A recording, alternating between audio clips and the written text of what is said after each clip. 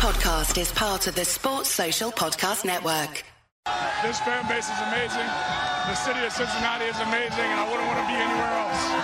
Desmond fakes a handoff, runs to the right. He's got all sorts of room to the 30, 25, 20, 15, 10, 5, touchdown! Bearcats! 20, 25, toward the middle of the field at the 35, and he is gone! Trey Tucker will take it 98 yards to the house. A nip at night knockout as the Bearcats send a message to the college football world. Did you see that? Hello, listeners, new and old. Welcome back to your favorite Bearcats podcast, Viva La Cats. We are now proud to say that we are presented by the Big 12's premier podcasting group, the 1012 Network. I am your host, Justin Hiles, accompanied by my great friend, Steve Maurer, and we are here to bring you the very best of the Bearcats every single week, once a week in our standard weekly preview, and every so once in a while in our post-game Twitter Spaces. Speaking of post-game Twitter Spaces, we just did one. Seeing how our data lines up, we'll see if we can splice it into this one. It might be a separate episode altogether, but we'll find out. The big story for today for us, 1012 Network, this is a huge, huge move for us. We're very excited for it. We've been working on this for about the past 2 months or so, and everything's kind of finally come to fruition, and it's official. So we are part of the 1012 Network. Steve, you kind of started this with that conversation. We tried to workshop this whole thing. So, why don't you tell everybody what the 1012 Network is? Yeah. So once we were getting more hot and heavy into the Big 12 talk last year, as we were, just starting to ramp up and starting to get tired of the American, I started looking into just like accounts to follow, people to get interested in, because I have such an admiration for what our friends across town at the Row Blog Pod do with their friends in the Big East as well. So I was kind of looking for something with some Big 12 ties, and I came across the 1012 Network. I noticed they didn't have a Cincinnati show. So I was like, maybe we should reach out to them and see if they'd be interested. And Philip got back to us, and he was interested. He onboarded us. We were on check out the 1012 podcast that was released on Monday of this week. Yes. And Philip interviews us. And Justin, we might actually have to send him that Skyline package. I haven't talked to you yet off air about that, but just mentioning it now, we might have to actually do that. So we're going to have to at this point. But yeah, so 1012, they have podcasts for 13 of the 14 schools, with a possible 14th being announced soon. You never know. But, we already had some great interactions with the Scott and Holman podcast from Houston, that covers Houston. Was listening to Bosco's Boys earlier today that covers K-State. There's Between Two Bears that covers Baylor. We were tweeted at by the Raspy Voice Kids, and I'm interested in talking to them about our West Virginia Cincinnati relationship. Also, Sons of UCF. They've been kind of wondering why everybody's hating on them. So, but yeah, 13 of the 14 schools, and the 14th podcast may be announced soon. So, but yeah, it's just very exciting to be involved with this league and involved with the 1012 Network from this aspect. And we're looking to bring to you guys some of the flavor from around the Big 12. And, I know not everybody's going to be able to travel to every away game or be able to get to these Big 12 towns right away, but we want to bring that to you on this podcast. So look out for that. We're interested in bringing a little slice of the Big 12 back to Cincinnati. Absolutely. And of course, a lot of things are going to be changing for this program. There's going to be a lot of ups and a lot of downs, probably too. And so we thought, what better way than to just be a part of a community, which the 1012 Network is, in order to help us grow, in order to help Cincinnati grow, and try to give more visibility to who we are, both our podcast, but also the Cincinnati program as a whole, because we've already had lots of questions about what is Cincinnati like, what to expect, who are the good follows, who's the people to pay attention to. And of course, we're your number one. And that's how that is, but selfishly. But again, it's one of those things where I think this just is a great opportunity for us to really just share what Cincinnati is to the rest of this conference that doesn't really know much about us, other than maybe West Virginia, who is a little bit familiar.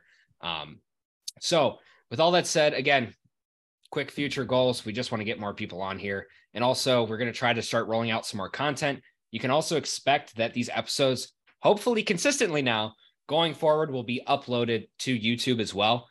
We have switched platforms, so we will no longer be able to do video on Spotify because we're no longer an Anchor. So with that said, make sure to check out YouTube if you want to watch us and you want to see all of my aggressive hand motions.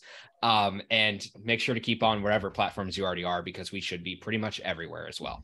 And stay tuned to us, because we may, this is not going to be our only news announcement for 2023. So keep it locked with us. There you go.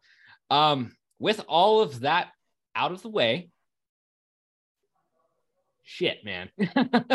Tulane somehow got the better of the Bearcats with a whole lot of controversy. Like you said, we did do a post-game Twitter Spaces. We got a lot of differing opinions and a lot of heated people, I being one of them, on exactly what went wrong. But unfortunately, I think this is just more of the same. This is where the Bearcats have been throughout the season. They've struggled late game. They've struggled to put things together when they need to. Sometimes they can come out, swinging, and we're just playing catch up for the rest of the game, or we're playing defense, and you've got something that's going great one game, and then it just falls apart to another.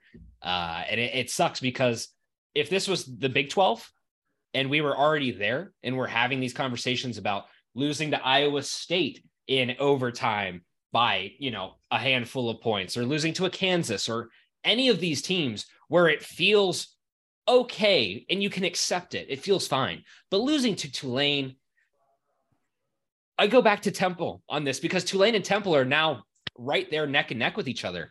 We should not be out-talented by these teams. We talk all that talk. We talk about the history of this program, what this program is, what it means, who we are, all that jazz. And we talk about how much better we are than everybody else. You can't do all that and then go in and lose to Tulane. Like, you just can't. You are leaving these guys in the dust, and they're getting one last one over on you. And I mean, maybe because of the way Cincinnati has been, both with basketball and with football, we definitely have a target on our back. And that is for sure. Everybody's going to give us their best shot on their way out. Tulane, fortunately for them, got to get that one last one up on us before we left. And that's something that we're probably not going to be able to reciprocate for quite some time. But this is just, again, more of the same. Just a counterpoint to that, though, Justin, do you care about not getting one back over on Tulane? Because I don't. I really don't. I've gotten past it now. I'm just kind of over that fact, and I'm just like, we tried our best in football. We knew we weren't going to have it fully in basketball this year. Let's just go on home. Let's just go on home to the Big 12 and just take our lumps, take the target on our back, and just go. Do I care? Yes. I care. I care. Okay. Getting the reciprocated now that we've lost. No. Do I care about that part? No.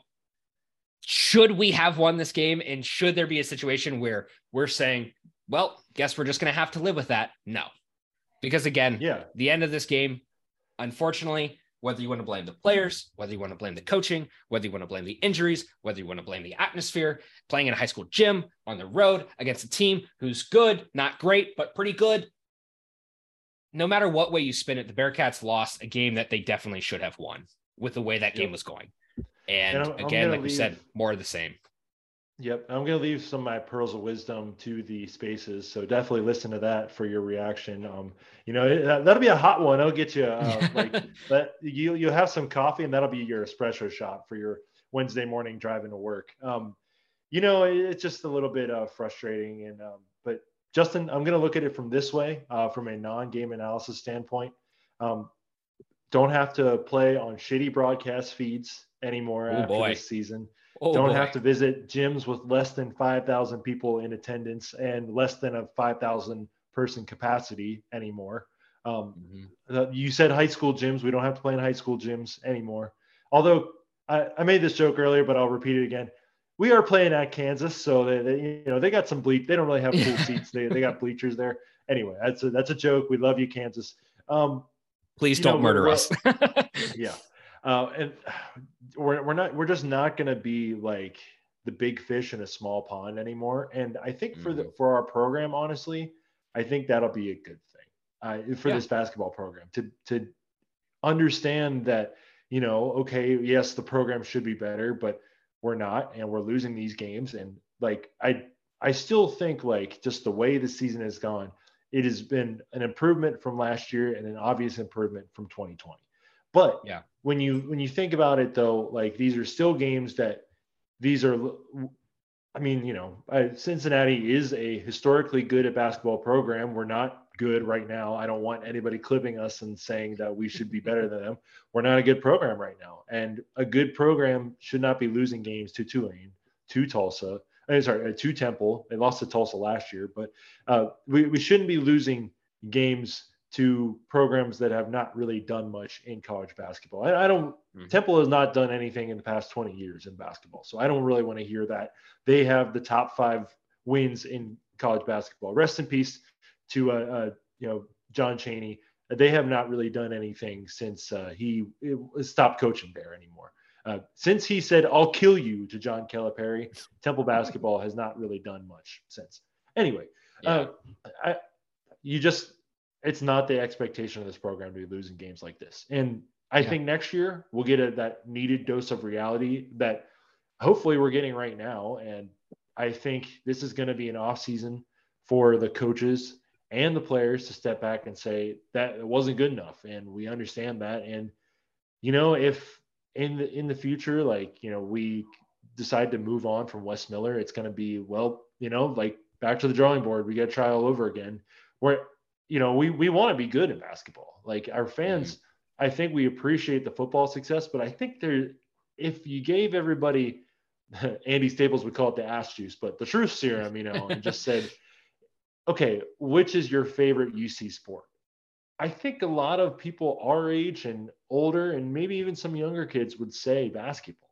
We love football, but it was really nothing before 2007 and 2008. Basketball has been in our blood for some of us since 1955, 1960s, and football has just not had that longevity. And I think, we want this basketball program to be good, and we can't. I think, like, obviously Tulane is better on this in the league this year. They've won some good games. They handed Memphis their first home loss of the season on Saturday. They're a good team, and Ron Hunter's Terry Nelson called him an AAU coach on the radio tonight, which I thought was funny. That's perfect. And I mean, like, he standing on the scores. He was standing on the scorers table after the game. He basically is. But what other guy has their son, like, on their team? Right. Like, a lot of guys. Anyway, I just think it's funny that, like, we do think of ourselves as kind of high and mighty in this conference when our basketball program has regressed. And I think it's eventually going to come to a point where we need to ask hard questions to Wes Miller. We need to ask hard questions to our players, our administration. And I think, and nobody's happy with that. Nobody was happy when we lost to Tulane a couple of years ago, when we had the propeller plane and all that, like, BS, whatever happened with that. Nobody's happy with these. I've been rambling, so I just want to end it and say, Big 12, we can't wait to see you next year. We are ready, baby. We are so ready. No more pixelated feeds, no more 8-bit animation.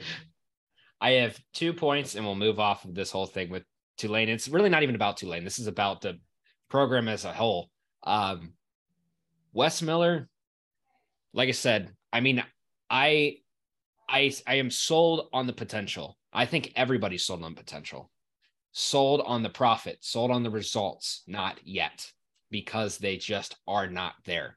I am waiting to cash out, and I am bleeding. And this is where this is right now. And honestly, like, it's just like waiting and waiting and waiting for that payoff and that payday that is not there yet. Will it get there?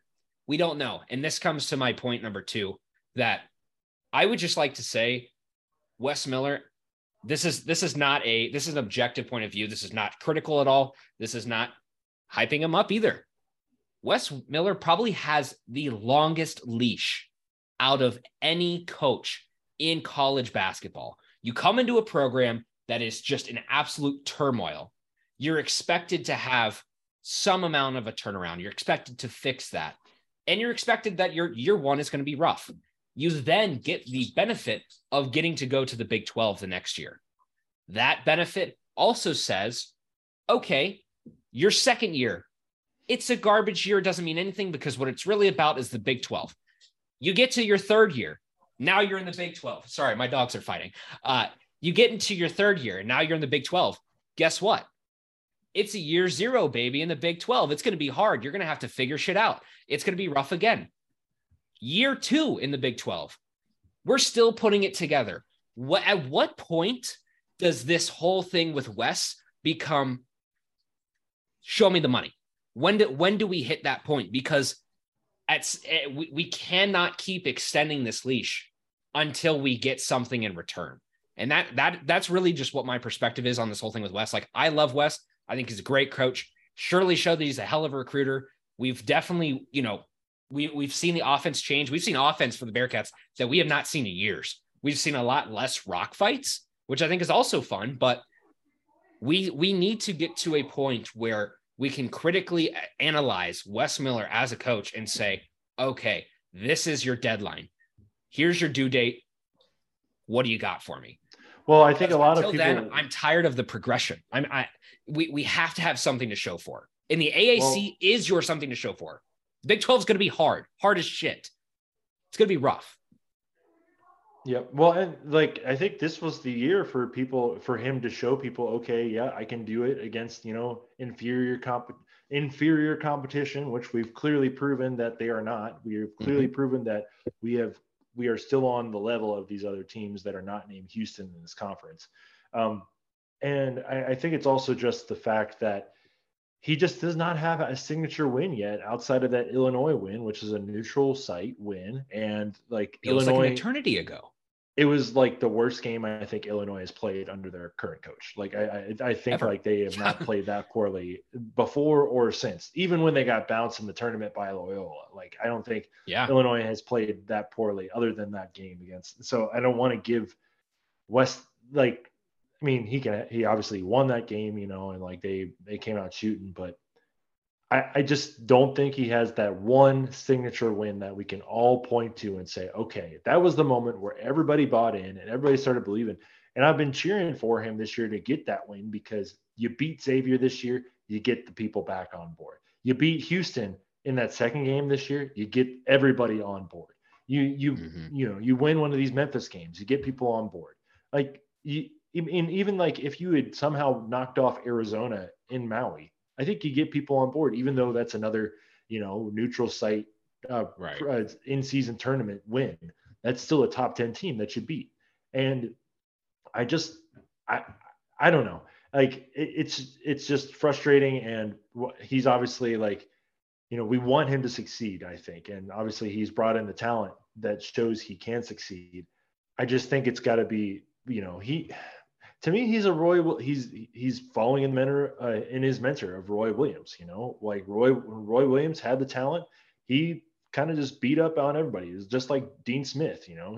When he had the better team, he won. When he didn't, it wasn't always that. And I'm sure Roy Williams was a much better coach than Wes Miller, but Roy got dogged all the time for leaving timeouts on the board, for not putting in his best rotation, for not winning enough in critical situations. And obviously he won, 2 or 3 national titles while he was at Carolina. And obviously he won another one at Kansas. Well, did he win another one at Kansas? I don't remember, but anyway, he still got dogged and he was a legend. Even at North Carolina. And but he also kind of let the players do what they want. And that's Wes is Roy Williams light. And I didn't watch enough Carolina basketball over the years to have that proven to me, but I think it's impossible to not think that he's a player's coach. He leaves timeouts on the board. He doesn't really have a set offense that we know is going to score every night other than just threes. And Roy's teams didn't really just chuck threes. They had more of a inside presence. And I do think there's, he needs to start recruiting a little bit better and get some better players in. And I want to give him until the transfer portal this year. And that because, Justin, look at Jerome Tang at Kansas State. He took over like, maybe not the best situation, but he took over obviously a Big 12 situation, and year one, he got to turn around. Obviously, I think a lot of people are saying how great Jerome Tang is, and he was part of the reason why Baylor was so good. And now he's part of a Kansas State team that is really good in year one. And I'm not expecting that for Wes Miller to have like a Big 12 bounce, just like Jerome Tang in year one. But I think it's okay to say that, he's been leaving it a little bit lacking. And obviously what I talked about on the Spaces on Saturday, if he improves on his record from last year, that's an improvement. That's a slight improvement, but that's an improvement. And I think people wanted more out of this season. And then, we kind of just dropped some games here and there that we probably shouldn't have dropped. And as long as this doesn't turn into a slide now, then it's going to be fine. But, I do think you can start applying the pressure to him now, Justin, because this was a season where he was picked to finish third, and he's likely not going to finish third in the conference. And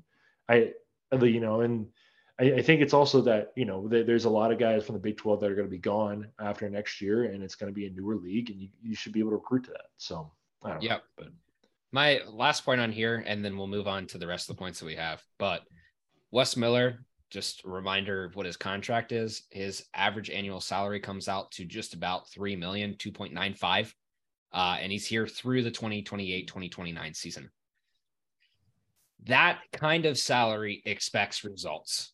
That kind of money expects results. You cannot accept being where this program currently is. And that is just the truth of it. If you're going to be paid that way, if you're going to be on here for the long haul, something needs to start clicking. We're seeing flashes here and there. And of course, we're going to overreact to every loss, and we're going to overreact to every win. That's what we do here. If you haven't listened to enough shows and you're new here, this is what we do. This is our brand. But at the same time, like, you can't be fiddling with this stuff. You have to be locked in. You have to be ready to go, because again, the Big 12 is just going to get harder, and it's going to be a hell of a lot more rough. And there's a lot of experienced coaches that the Big 12 has just ate up. And I would love to not see Wes be one of those guys, and I would really love to see us put it together. But we've been talking very much about all of that. We're still got a little bit of this on basketball. Real quick conversation on next year's roster crunch. Big points here. Who's going to be back, and who do you think is most likely to leave? I think it's been a talk amongst UC Twitter for the past couple of weeks. I do expect Jeremiah Davenport and Mike Adams-Woods to move on, especially with the additions that are coming in next year. I think assistant coach Craig Moore, I forget who it was, but one of the assistant coaches who filled in for Wes last week when he was out recruiting did let it slip that John Newman is taking his medical redshirt year and is going to try and get a 6-year waiver. So good. I mean, maybe you can get him for another year, which would be great. But and Victor Locken is coming back, as well as Dan Skillings and Josh Reed. But other than that, like, there's a lot of guys that, Justin Williams broke it down in his mailbag today. DeJulius, Ezekpe, Finney, unfortunately, I think he played his last game as a Bearcat tonight. All gone after this season. So that's three guys. And obviously the three guys that are coming in are going to take those spots. And maybe you get Flory Badunga, and maybe he reclassifies. That would be a big win for Wes. And I think that's why people are excited about Wes, is because he's doing things in recruiting that no other UC coach has ever really done. And recruiting like big names and being in battles for big names to come to Cincinnati. So I think that's where, like, people want to believe in him. That's where I want to believe in him. And, like, I don't think another coach would have brought Rayvon Griffith here. And I think he does really relate to these players. And, and then we'll see. I think you leave there's probably about 4 or 5 spots, especially if Jared Hensley decides to move on as well. He's just not getting any minutes right now. Kind of surprised, honestly, Justin, that he didn't get any minutes tonight either. I mean, he needed like a big man, Yeah, I agree. Wouldn't be surprised either if Odi Oguama moved on for like one more opportunity somewhere else for like his senior year transfer as well. So I'm kind of iffy on him, but I think Steve's doing another clear out. Yeah, but we at least have 4 guys 3 guys returning and 3 guys coming in. And I've listed those names off. We know who's coming back, and we have a pretty good idea that John Newman can come back, but that leaves like 4 good spots in the transfer portal for guys to come in. And, seniors wanted to play in there last year in the Big 12. Obviously, you want to keep building. And the fact that we'll have 6 of Wes's like homegrown players, 7. You'll have 5 homegrown players and a junior college transfer in next year for Wes. That's great. That's how you build a program. You don't build a program in especially basketball, off transfers. You build it off recruits. So just real quick, but I think my prediction for the offseason is that we will see Micah and Jeremiah Davenport and Jared Hensley all be on the move and into the portal. That seems like a pretty sound prediction. I think I think unfortunately, given the case, a lot of people would probably agree with you, but I don't know. I mean, personally, I could see with the way that things have gone this season, I don't know how much JD pays attention to online Twitter. I don't know if he cares. I don't know if he gives 2 shits about it. I don't know if any of that revolves around Wes or any sound outside, any outside noise comes in. But if that were the case, there's a lot of clamoring and there's a lot of stones being thrown at JD. And personally, if you're a guy who's this late in, you're looking at the class that's coming in, you're looking at your experience level, you're looking at what your situation has been where you've now been reduced to the bench going into your last year of eligibility, and you're going to be in a harder, bigger conference. I'm wondering if he stays. And that's a thing where I think Micah, personally, people might disagree. I think he still has plenty of value to offer. He is very good at protecting the ball. He definitely distributes well. And he also has been a pretty nice backup here and there in situations where we have not had JD, have not had DDJ and these other guys hitting shots. And Mike has really come through. Has it taken a little while? Has he not got up to where we hoped he would be? Yes. Has he reached his ceiling? Possibly. If you can get him to buy in to be a man off the bench, or if you can get him to buy into a reduction in minutes but still be a starter, I think he stays. Remember, you're losing DDJ. That's going to be hard to replace. You're not going to get that kind of volume shooting out of Micah. You're not going to expect that out of him just to come out of nowhere. But as somebody who can control it, I think he's a lot like Justin Jennifer, personally. That's where I see that comparison. And I think he has a skill set to still offer. JD, on the other hand, I mean, I hate playing this bully shit, and I hate playing this like scapegoating kind of thing. I really don't like it. But if we're being honest, where the program needs it the most, you need a guy who is going to be consistent when you're going forward. And I just don't know, with all of the pieces in play and what's to come, what the expectation is for his role from Wes, what his own expectation is with the program, and where he expects to be. I mean, I think that he's a Cincinnati guy through and through. I think he wants to be here. I don't know if he gets pushed out. I don't know if he ends up staying. Personally, with the way I've seen everything with Wes and the way Wes is a players kind of guy, I think all of them stay. I think Wes and JD stay. Is that what everybody would want? I don't know, but I don't know. I don't personally, and this is not a shot on Wes, but just seeing how Wes has been, and with the way that Wes doesn't quote unquote dig into his guys, I don't know if he has it in him to get rid of these guys personally. I mean, I just don't know if he does. Like if it comes to you're looking at the future of this program, are you going to be able to tell somebody who is not ready for that next level goodbye when they've been starting for 3 or 4 years of the program? I know it happens all the time. I just don't think Wes is the guy who's going to do that personally. Well, just from people I've talked to and, things I've heard, like this staff does know that it's a step up in competition. And like, I'm going to always love, Micah and Jeremiah for what they were and how they helped us. But I think it's okay to say that they're not Big 12 talents. And I think it's all right to say that. They played well while they were members of the UC was a member of the American Athletic Conference, but it's a step up in competition next year, Justin. We're also getting games with, cross conference teams. We don't even know like the games that the Big 12 might be playing next year in their conference like connections, and you're going to be playing 20 games against the best basketball conference with an average net of like 27 every single disgusting. And I think it's okay to say thank you for what you've done here. We appreciate your time, but we're going to move in a different direction. And that's a grown-up talk. And I know, I mean, Wes probably told, you know, like Mikey Saunders and Mason Madsen and all the guys that ended up leaving, like, you know, hey, I get it. Like, you know, we probably are moving in a different direction. And if you want to find another place, and you know, that's not Wes's job to give everybody minutes and just baby everybody. He's got to like put the best team on the court. And I think he's a grown up enough and he relates well enough to these players to have these conversations. That's grown up conversations. That's just part of life.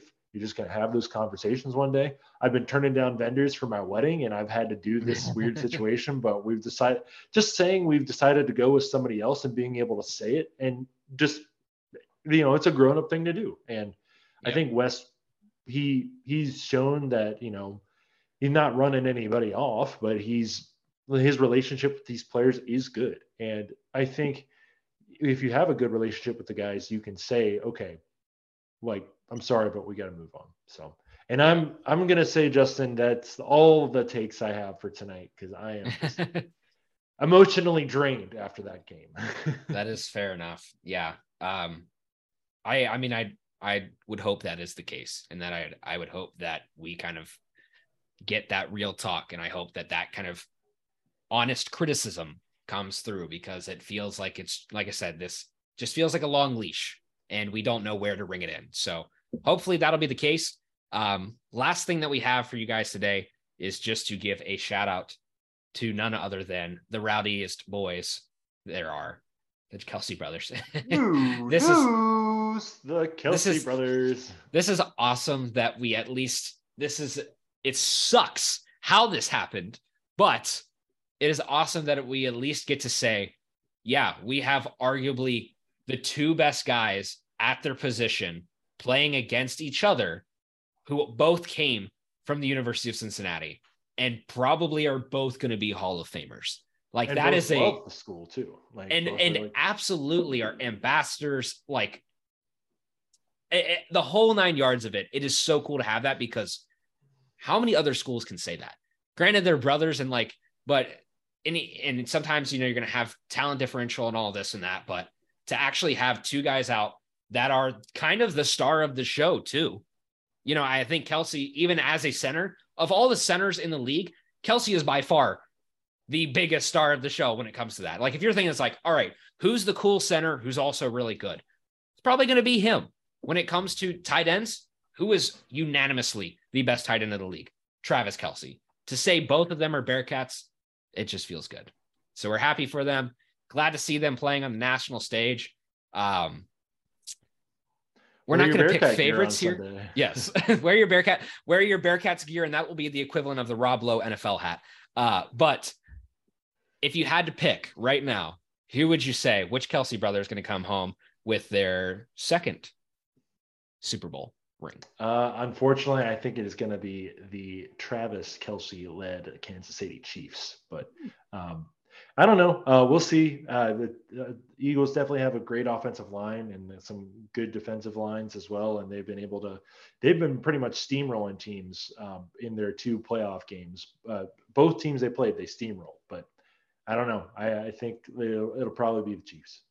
Also, shout out Brian Cook. Can't forget him. It's huge. He's played a huge role in that team. And also, yes, the Chiefs have two Bearcats. Two Bearcats only have one. So. And here's my dilemma here. It's going to be hard for me to pick. I think I'd rather personally pick Kansas City, although I don't like Kansas City. I don't want them to win. I don't know if the world can afford for Philly to have another Super Bowl personally, but I would also like to say that we lost to the Super Bowl champions. Yeah, feels a little bit better than just, we lost to the Super Bowl champions last year, but you know, yes, which brother will get drunker? Oh, it's definitely going to be whichever one wins for sure. Whichever one wins. No. I'm just saying, like Which one? Like, you tell me. Like, Jason was slugging beers in his mummer costume the last time he won a Super Bowl, and Travis was literally doing WWE wrestling cuts. So, I mean, I think it would for sure be Jason, because the amount of beers that man has to pound to feel it, I can only imagine is going to be an absolute luge if they win. So I can expect that is what we will get from either of the Kelsey brothers. Honestly, I think it's going to be a deadlock race for whoever gets the most plastered. But all of that to say, it's been an interesting season so far. We have a couple games left on the slate for Bearcats basketball.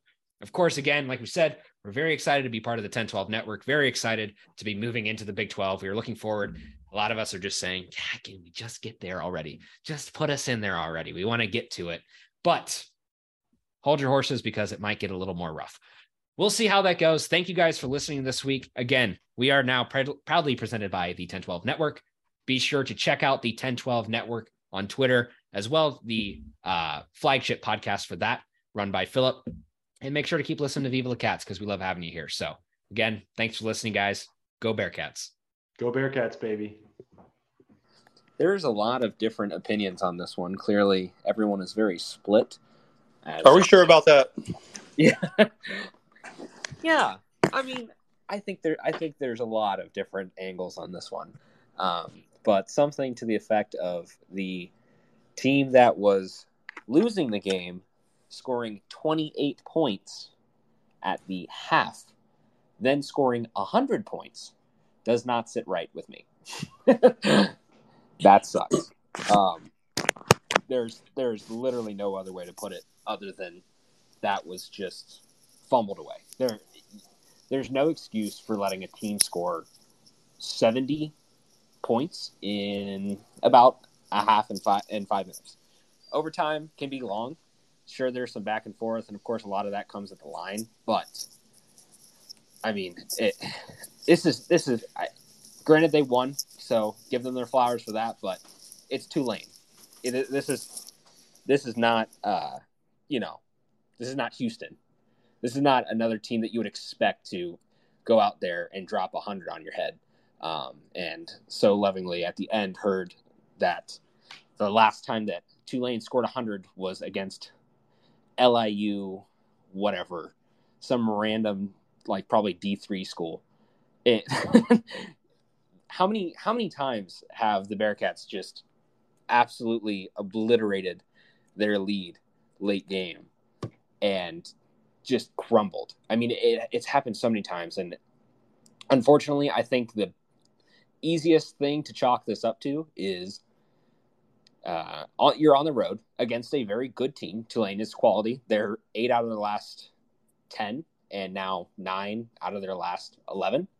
So that'll probably do it.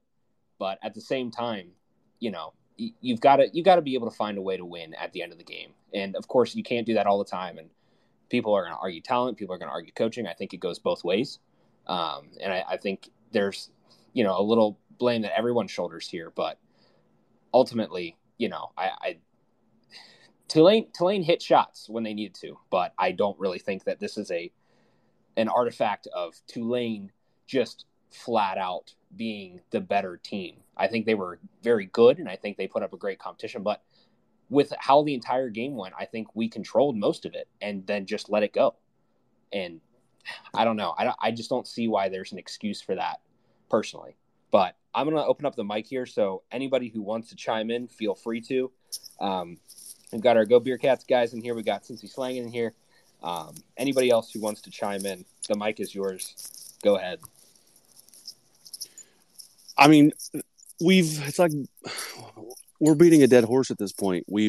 This game is like a microcosm of the entire season, right? What are the last 6 shots that we took in regulation were 6 misses from deep. We got the ball with a chance to win it, tie game. What kind of shot do we take? Heavily contested 3. I mean, I wish I would have liked to have seen David DeJulius get a head of steam, not settle 26-footer, whatever it was. And we only need 1 point to win the game.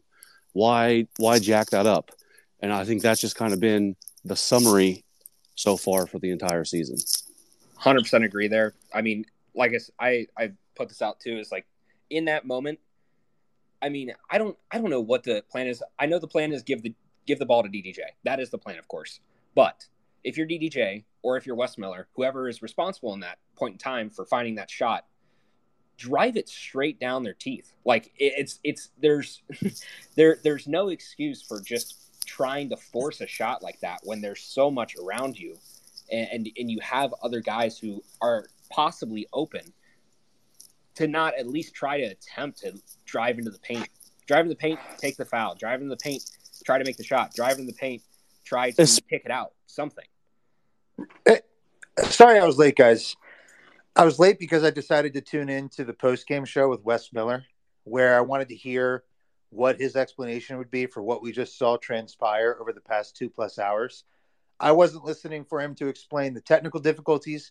I wasn't listening here for him to explain the announcers. I was listening for him to explain how the hell we let that game get away from us in the final 2 minutes of the game with our team just jacking unbelievably ridiculous shots.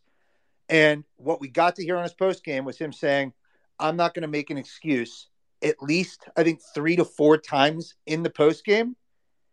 And let me just tell you something. When you keep repeating, I'm not going to make an excuse, you are, in fact, making an excuse.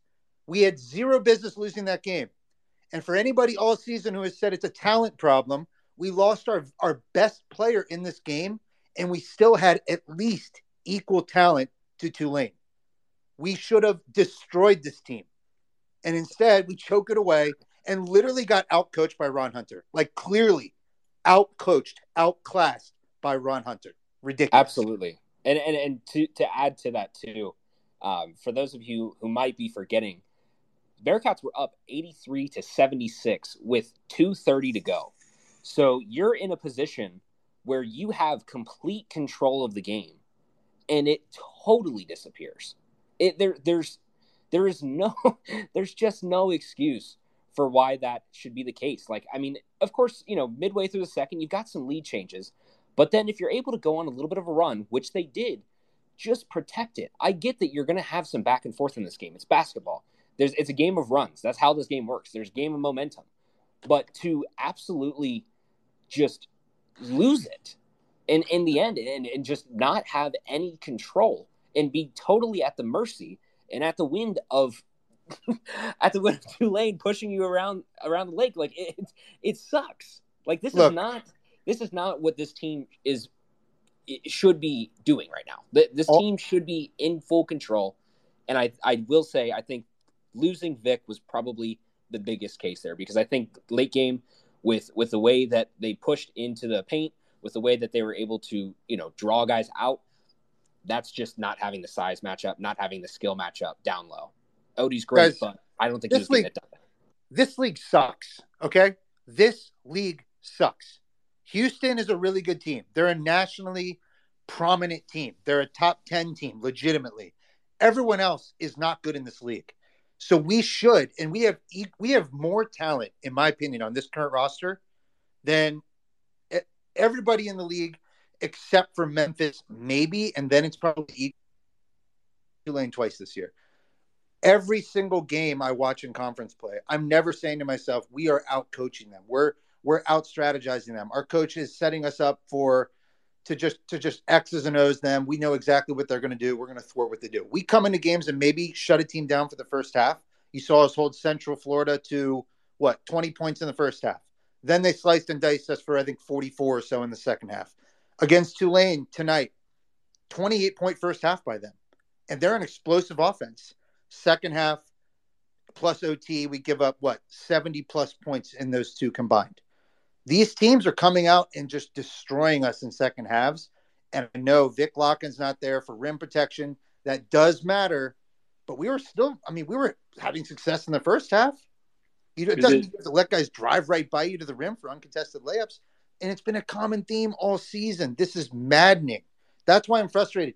There was a couple steps forward with these recent stretch of games and the Central Florida game. And it was imperfect, but it was better. And tonight was a disaster. Is it just as simple as you have four guys, Davenport, DeJulius, Nolly, and Micah, who had to be playing in that second half, where they're not asked to play defense. They're asked to at least provide you some good offensive minutes. No one's going to say have any of them on their all-conference defensive team or all-NCAA defensive team. They're just not, like, that's not their strong suit. And I do agree that, like, you should not let that team back into the game. But, I mean, give some credit to Tulane. They were able to cut down the turnovers in the second half. And I'm not going to give them credit for being, like, a great team, but they were able to fix their mistakes. And the Bearcats, like, just went cold again in the second half.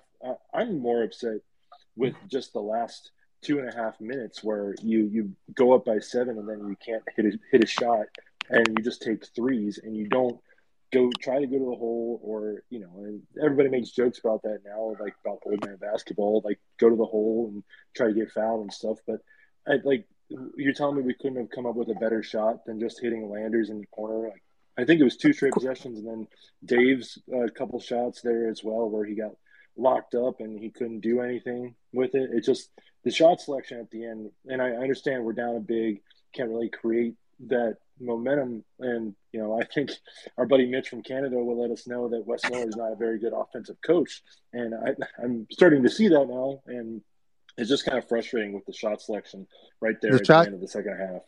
The shot selection is bad at the end of the game because the shot selection is always bad, or at best it's questionable.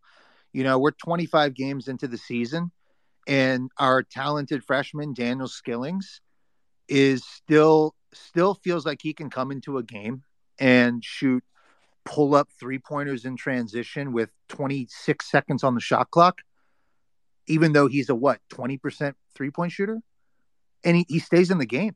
He doesn't get pulled out of the game. You know who else we've seen this for 2+ years now is Jeremiah Davenport. There's not accountability to good decision-making on the court. And it's great that Landers Nolley and Jeremiah Davenport and previously Mason Madsen all say that Wes Miller is their favorite coach to play for and one of the best coaches in the country. But, Mitch from Canada and I talked about this yesterday. The fact is there's a chance that's because he just lets them do whatever the fuck they want on the court. Right? It might not have anything to do with the actual coaching. It has to do with the fact that you can go on the court and just make terrible decision after terrible decision and still be allowed to do this again and again and again.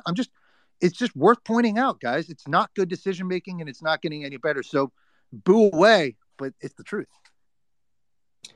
I think one of the big things that I noticed here too in this game overall, Bearcats playing 10 guys out on the floor. Tulane, you're running 7. Tulane also happened to have 3 guys score 24 or more in this game.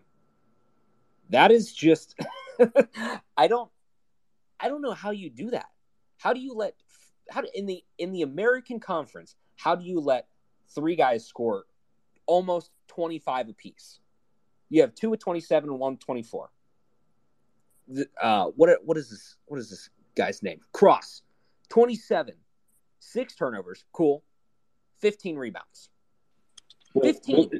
Cross is a big man, and we've lost our big man this game, Justin. Don't give me that. I'm sorry, but don't give me that. Like Odie is not a big man. I'm sorry, he played the game of his life tonight, but he's not a big man.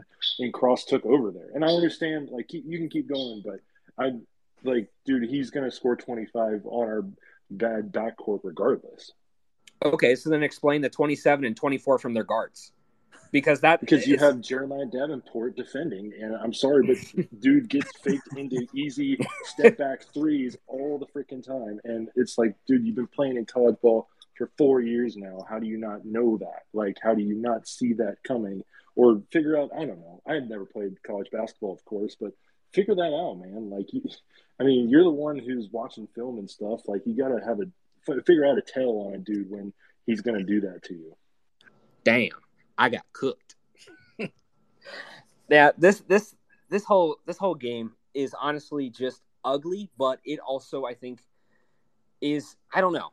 How much weight are we going to put on this game too? Because if we're being fair, like you said, we've come back to this multiple times.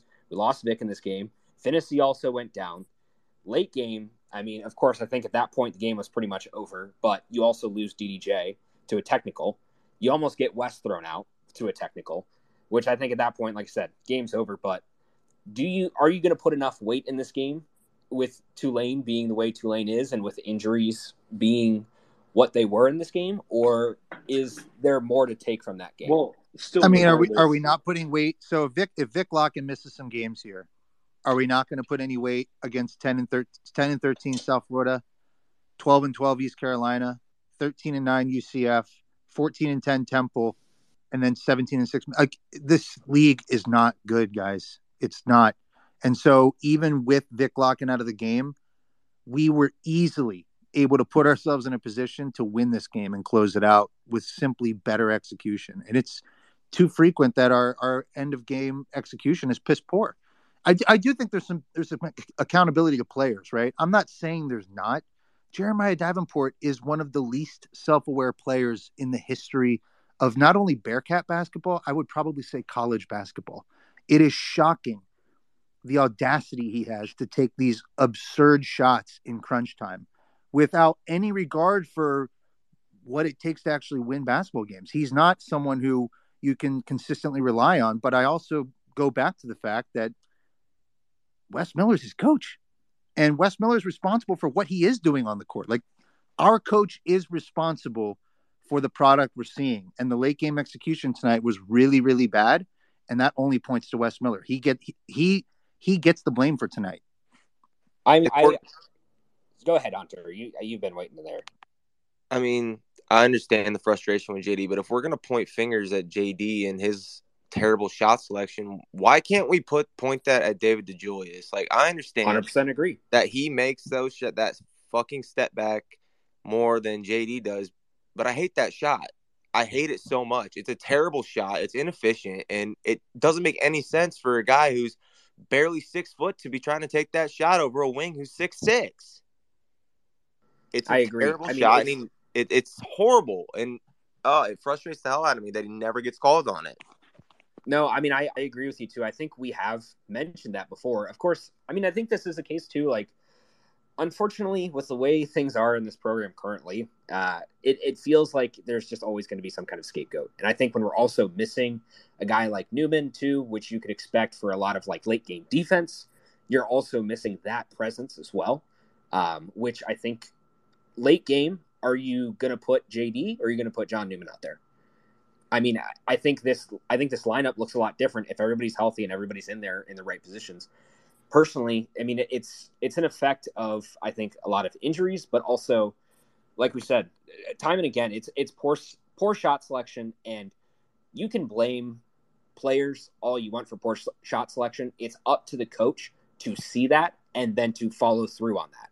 And if your coach does not follow through on, if your coach rewards poor shot selection by continually letting that guy take that shot, you're not going to make any progress. I mean, last year we had the heat check kind of stuff with JD where he was hitting 8 threes in a game, was really going. But this year, like, it's not there. He has regressed in his ability to shoot. And I think DDJ, we've also seen some of this slide too, where like you have the big games, but I can think of multiple games where DDJ is supposed to be your guy. He's right there, and all credit to him. He's really put himself out there for this team. But at the same time, you have to be responsible enough to not play hero ball in all these crunch times, even if you are that guy who's supposed to get the shot. Landers Nolley, he missed a lot of threes tonight too. But he was also 6 for 15, which puts him about with everybody else. And if a guy has hit 6 threes in this game, just give him the ball. Give it to somebody else. I have not seen Landers be in this late game situation at all. It's been JD or it's been DDJ, or we've threaded it through. Real quick, it's been, the team went 17 of 48 tonight from 3-point land. The percentage is actually not terrible. But the way this team plays, it's all or nothing on the 3-point line. Like, even when Vic is healthy and in the game, we don't go to him consistently enough. He doesn't score enough points per game because he doesn't get the ball consistently. And we don't put him in positions to score regularly or positions to thrive. When when you look at the Houston game, for example, we go out to that big lead. We have this halftime lead, and it looks like we have a real chance to win. That first half lead is mostly due to the fact that we got hot. It's due to the fact that the team started hitting from three. When you had to hold on to the lead in the second half with execution, it wasn't there. And it's not there because there's no offensive strategy other than isolation plays, leaning on individual talents to create shots. And there's not that much individual talent, right? Landers Nolly, David Julius a little bit, but otherwise it's not there. Like, why does Daniel Skillings think it's okay to go out there and play hero ball as a freshman who shoots 20% from three? It doesn't make sense. Cam, I'll let you in here. Sorry about that. No, brother, you hit the nail on the head, man. I just, like I understand we limited this season, and I get it. But what's concerning to me is I just feel like, when you're down the stretch, we're losing the games the same way, and that's what's concerning to me.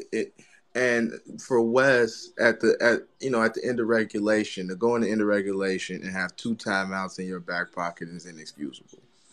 That late in ball games you struggle to get a shot, you struggle to get quality looks.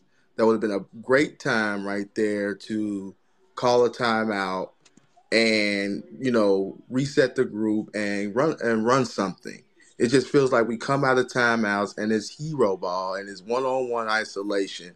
And I don't get it out of timeouts. Like, are you not drawing up anything? I mean, we don't have any sets. Like, me as a coach, I can watch and be like, all right, they running this or they running pick and roll continuity. Cool. They running motion. Cool. They running 4 out, 1 in. Cool.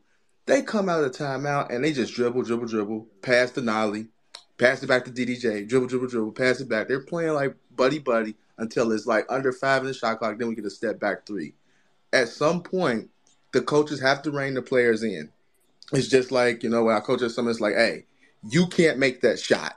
I don't want you shooting them. You can't shoot them. And if you do shoot them, you're coming out. It's just that point blank period. Everybody has a role. Everybody has a place on the team, but you just can't have guys jacking up threes just to jack them up. JD, it has to stop. I hate the name call, but it has to stop with him. Yeah, and I want to ping on this too because we've brought this up a couple times in different scenarios. And yes, Mick is gone. Mick is no longer a coach. Wes is our head coach. That is how things are. But man, talk about a coach who rung the players in when they were messing up. Like, one mistake and that desire for absolute perfection on every single play, that is that hard-nosed kind of ball that you need late game when you've got a lead and you want to possess and you want to control the tempo, you want to control the game. You cannot let them get back in that game. And again, I think it is just a lack of discipline, or maybe it's too much responsibility being given to your ball handlers and with your this lead team, guys. though, Justin, with this team, does Mick Cronin do any better? Like, I'm being half serious here. Like, I mean, absolutely. Yeah, he does better, man. He would absolutely do better. He would have this team would look completely different. You would see them play completely differently. I don't even want to go. It's honestly probably not healthy for us to go down that road. It's going to get off the rails quickly. We can. It's going to get dark fast though. He would play to the weaknesses of the team. Like, he would understand this team running and gunning and not playing defense and counting on whether or not we hit threes is not a winning proposition. It's not the way to win and get the most out of them. It's not the way to beat Q1 teams, right? We've talked about that. The fact that he doesn't beat good teams, and that's because execution is required, and we don't do that. That's not what this Wes Miller team has done for 2 seasons now. So yeah, I mean, Mick absolutely would do better with the team.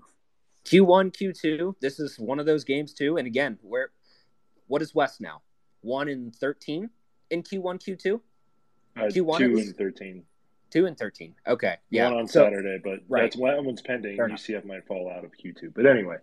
True. But regardless, I mean, I think, like we said, this honestly just comes down, in my mind, this just comes down to not controlling the game. And control of the game comes down to game plan. And it doesn't even require you to hit shots. It requires you to stop shots. You got to hit something, of course, but down the stretch, when you're up by 7 with 2 minutes to go and you've controlled the entire game, that is not the time to let your lead go. The Bearcats had 3 points in this game where they went on a 2-point scoreless skid.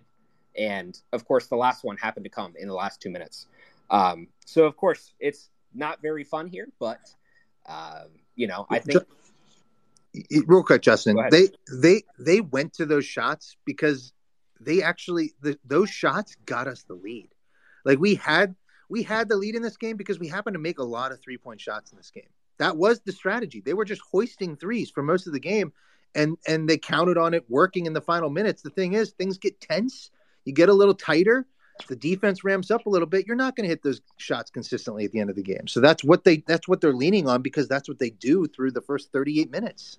Well, and it's also that like he couldn't draw up a play. Like I swear the under the basket was open all night. I know they were playing man all night, but like we can't draw up like one back cut or one screen. And like I understand what our offense is doing. It's just like we make one screen, try to make some cuts, try to make 13 extra passes and get an open shot. And it's just like can we not do that? And like I mean, Cam said it. Like we don't draw up sets. It's just frustrating, man. It's just frustrating. Summer league ball. Summer league ball is how we play. Yeah, man. And it was so bad down the stretch. Like when you said we was up 7. I mean, I think every shot that we took was a contested shot or a step back 3 or a step back long 2. I mean, it's just some of the shots that we take are probably some of the worst shots percentage-wise that you can take on the court. And it's frustrating. Like even when DeJulius makes those long step back 2s, they're terrible shots. Like, they are the worst shots on the court. And it's like something has got to be done. And maybe it'll look better when we get guys in here that are better. Maybe it'll look better. But to me, it just seems like a bunch of chaos, man, and no organization. Hey, if we can get a bunch of Jarris Walkers in here, I feel good about it. Right. If we want, that'd be nice. Can we get 5 of those? Yeah, I think... Well, we are going to have better players in here next year, and like I don't know, like obviously there's been a running theme to my analysis this year of like Wes brought in these players and maybe he wasn't able to get some better players due to like being in the AAC and not being in the Big 12 yet, and maybe that'll change next year. Obviously, like you have to probably give out more NIL money, and that's a conversation for another time. But I just want to see what it's like this year in the transfer portal for Wes. Like I'm not fully out. I'm not full. Like I'm not. Like I don't have to be fully in either. Like there's definitely some questioning here about his in-game coaching ability, and he has shown the ability to recruit right now. And you got Jizzle coming in, you got Day Thomas, Rayvon Griffith, and we are in on some big names as well. And you can continue to be in on those names. Like we also have like Flory possibly. We'll see if that works out, but I don't know. I'm still kind of in a wait and see pattern on him. I definitely understand, like, it's not been good enough. It's not the standard of Cincinnati basketball for us to be losing games at Tulane. Like, I hate that more than anybody else, that we have to take an L at Tulane for our last trip ever there. I'm just tired of this conference. I'm tired of playing in high school gyms. I'm tired of all of this BS that we have to deal with. I'm tired of dealing with AAU. I'm tired of all of it. I'm ready to be done with the American. I'm going to feel real good when we go into the Big 12 full arenas next year, and we have to deal with that instead. Well, Kansas still plays in a high school gym, so maybe we're not fully done with Hey, I'll take it, man, because the ESPN Plus stream was terrible in that building. We could barely watch the game. I'm sick of the whack announcers. I'm sick of it all. I'm sick of the AAC officials. I'm just sick of it.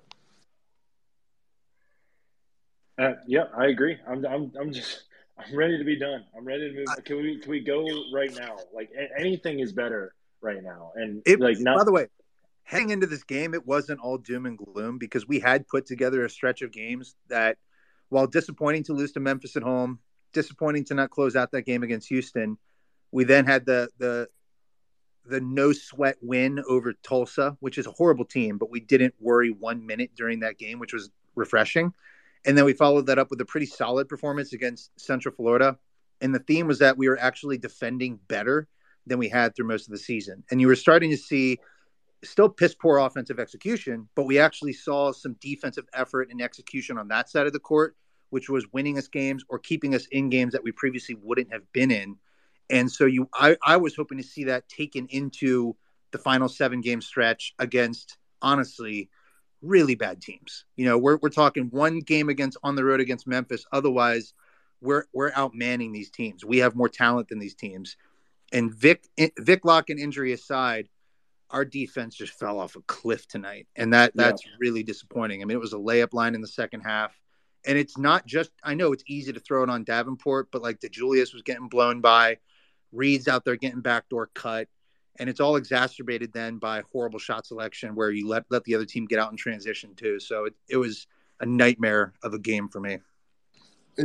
I think that puts the cherry on top. I think we've all talked plenty on this game, and I don't think it's going to make us feel any better talking any longer. But real quick, guys, I got one question for you guys. Yeah, go ahead. I know he's a young guy, Josh Reed. Is there like any concern at all? Because his jump shot is really, really bad right now, and I feel like every other shot is hit the top of the backboard. I think it's just that he's just not getting like those minutes like regularly, and he was asked to play like in this game, and maybe he should have got some more minutes on Saturday, and maybe he should have got some more minutes against Tulsa. Like he just kind of got thrown into a bad situation there where he hasn't really been given like enough run this year. Coomer, you go ahead. Well, we've only got 2, as far as I'm concerned, going into next season, assuming we drop a big enough bag for Nolly to stay. We've got 2 known commodities going into next season in Landers Nolly and Vic Locken. And outside of that, we're really unsure. Like, we're hoping for growth, and there has been some individual development under Wes Miller for Locken. Nolly's having his best season under his coaching. But we're going to need guys to take big steps because I know we're excited about Jizzle. I know we're excited about Rayvon. They're going to be freshmen in the Big 12. And we're seeing how hard it was to adjust to college basketball for Skillings and for Reed.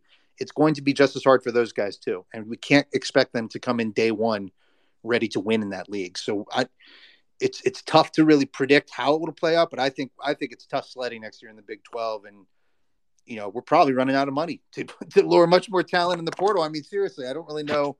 I don't feel great about anyone at this point except for Lockett and Nolly.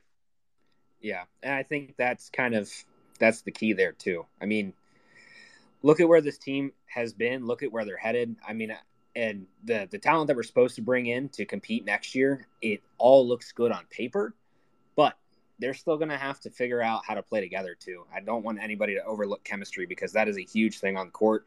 Raw talent is raw talent, but it needs to be coached and it needs to be put together and assembled very well in order to actually compete. I think the biggest thing that I'm taking away from this game because of how the last few games went and how the season's kind of gone with Wes, just tired of waiting on that moment. Tired of waiting on, all right, it's going to happen. It's going to happen. It's going to happen. We just need it to happen. So hopefully that happens soon. And hopefully we get that confidence and we can make a run. But can I make one shout out before I log off here? Yeah, go ahead. I want to just shout out Nick Bauer made this incredible prediction a few weeks ago as we started conference play. And he said that Kalu Ezikbe would have, I think it was a 9-7 at one point during conference play. Tonight he got a 9-1, and we're getting closer. Nick, hang in there. His day is coming. Have a good night, y'all. Hang in there. Hang in there. It will get better. It will get better than it was tonight. Honestly, tonight was terrible. It will get better. We'll figure it out. But again, storyline for tonight: Tulane wins 101-94 in overtime. Tulane goes to 9-3 in conference. Bearcats slide to 7-5. Potential to make that number 2 spot pretty much eviscerated. Number 3, possibly 2. Hopefully the Bearcats can put enough together towards the late game stretch, and we'll figure out how it goes. But take it easy, folks. Thanks for listening. And again, if you aren't already listening, make sure to check out our podcast. We do this weekly. We've got new episodes for you, so if you are new, make sure to check us out, and make sure to check out Cincy Slangin'. Make sure to check out Go Bearcats. Check out all our guys here. And like I said, hopefully we do better. Take it easy, folks. Go Bearcats. See y'all.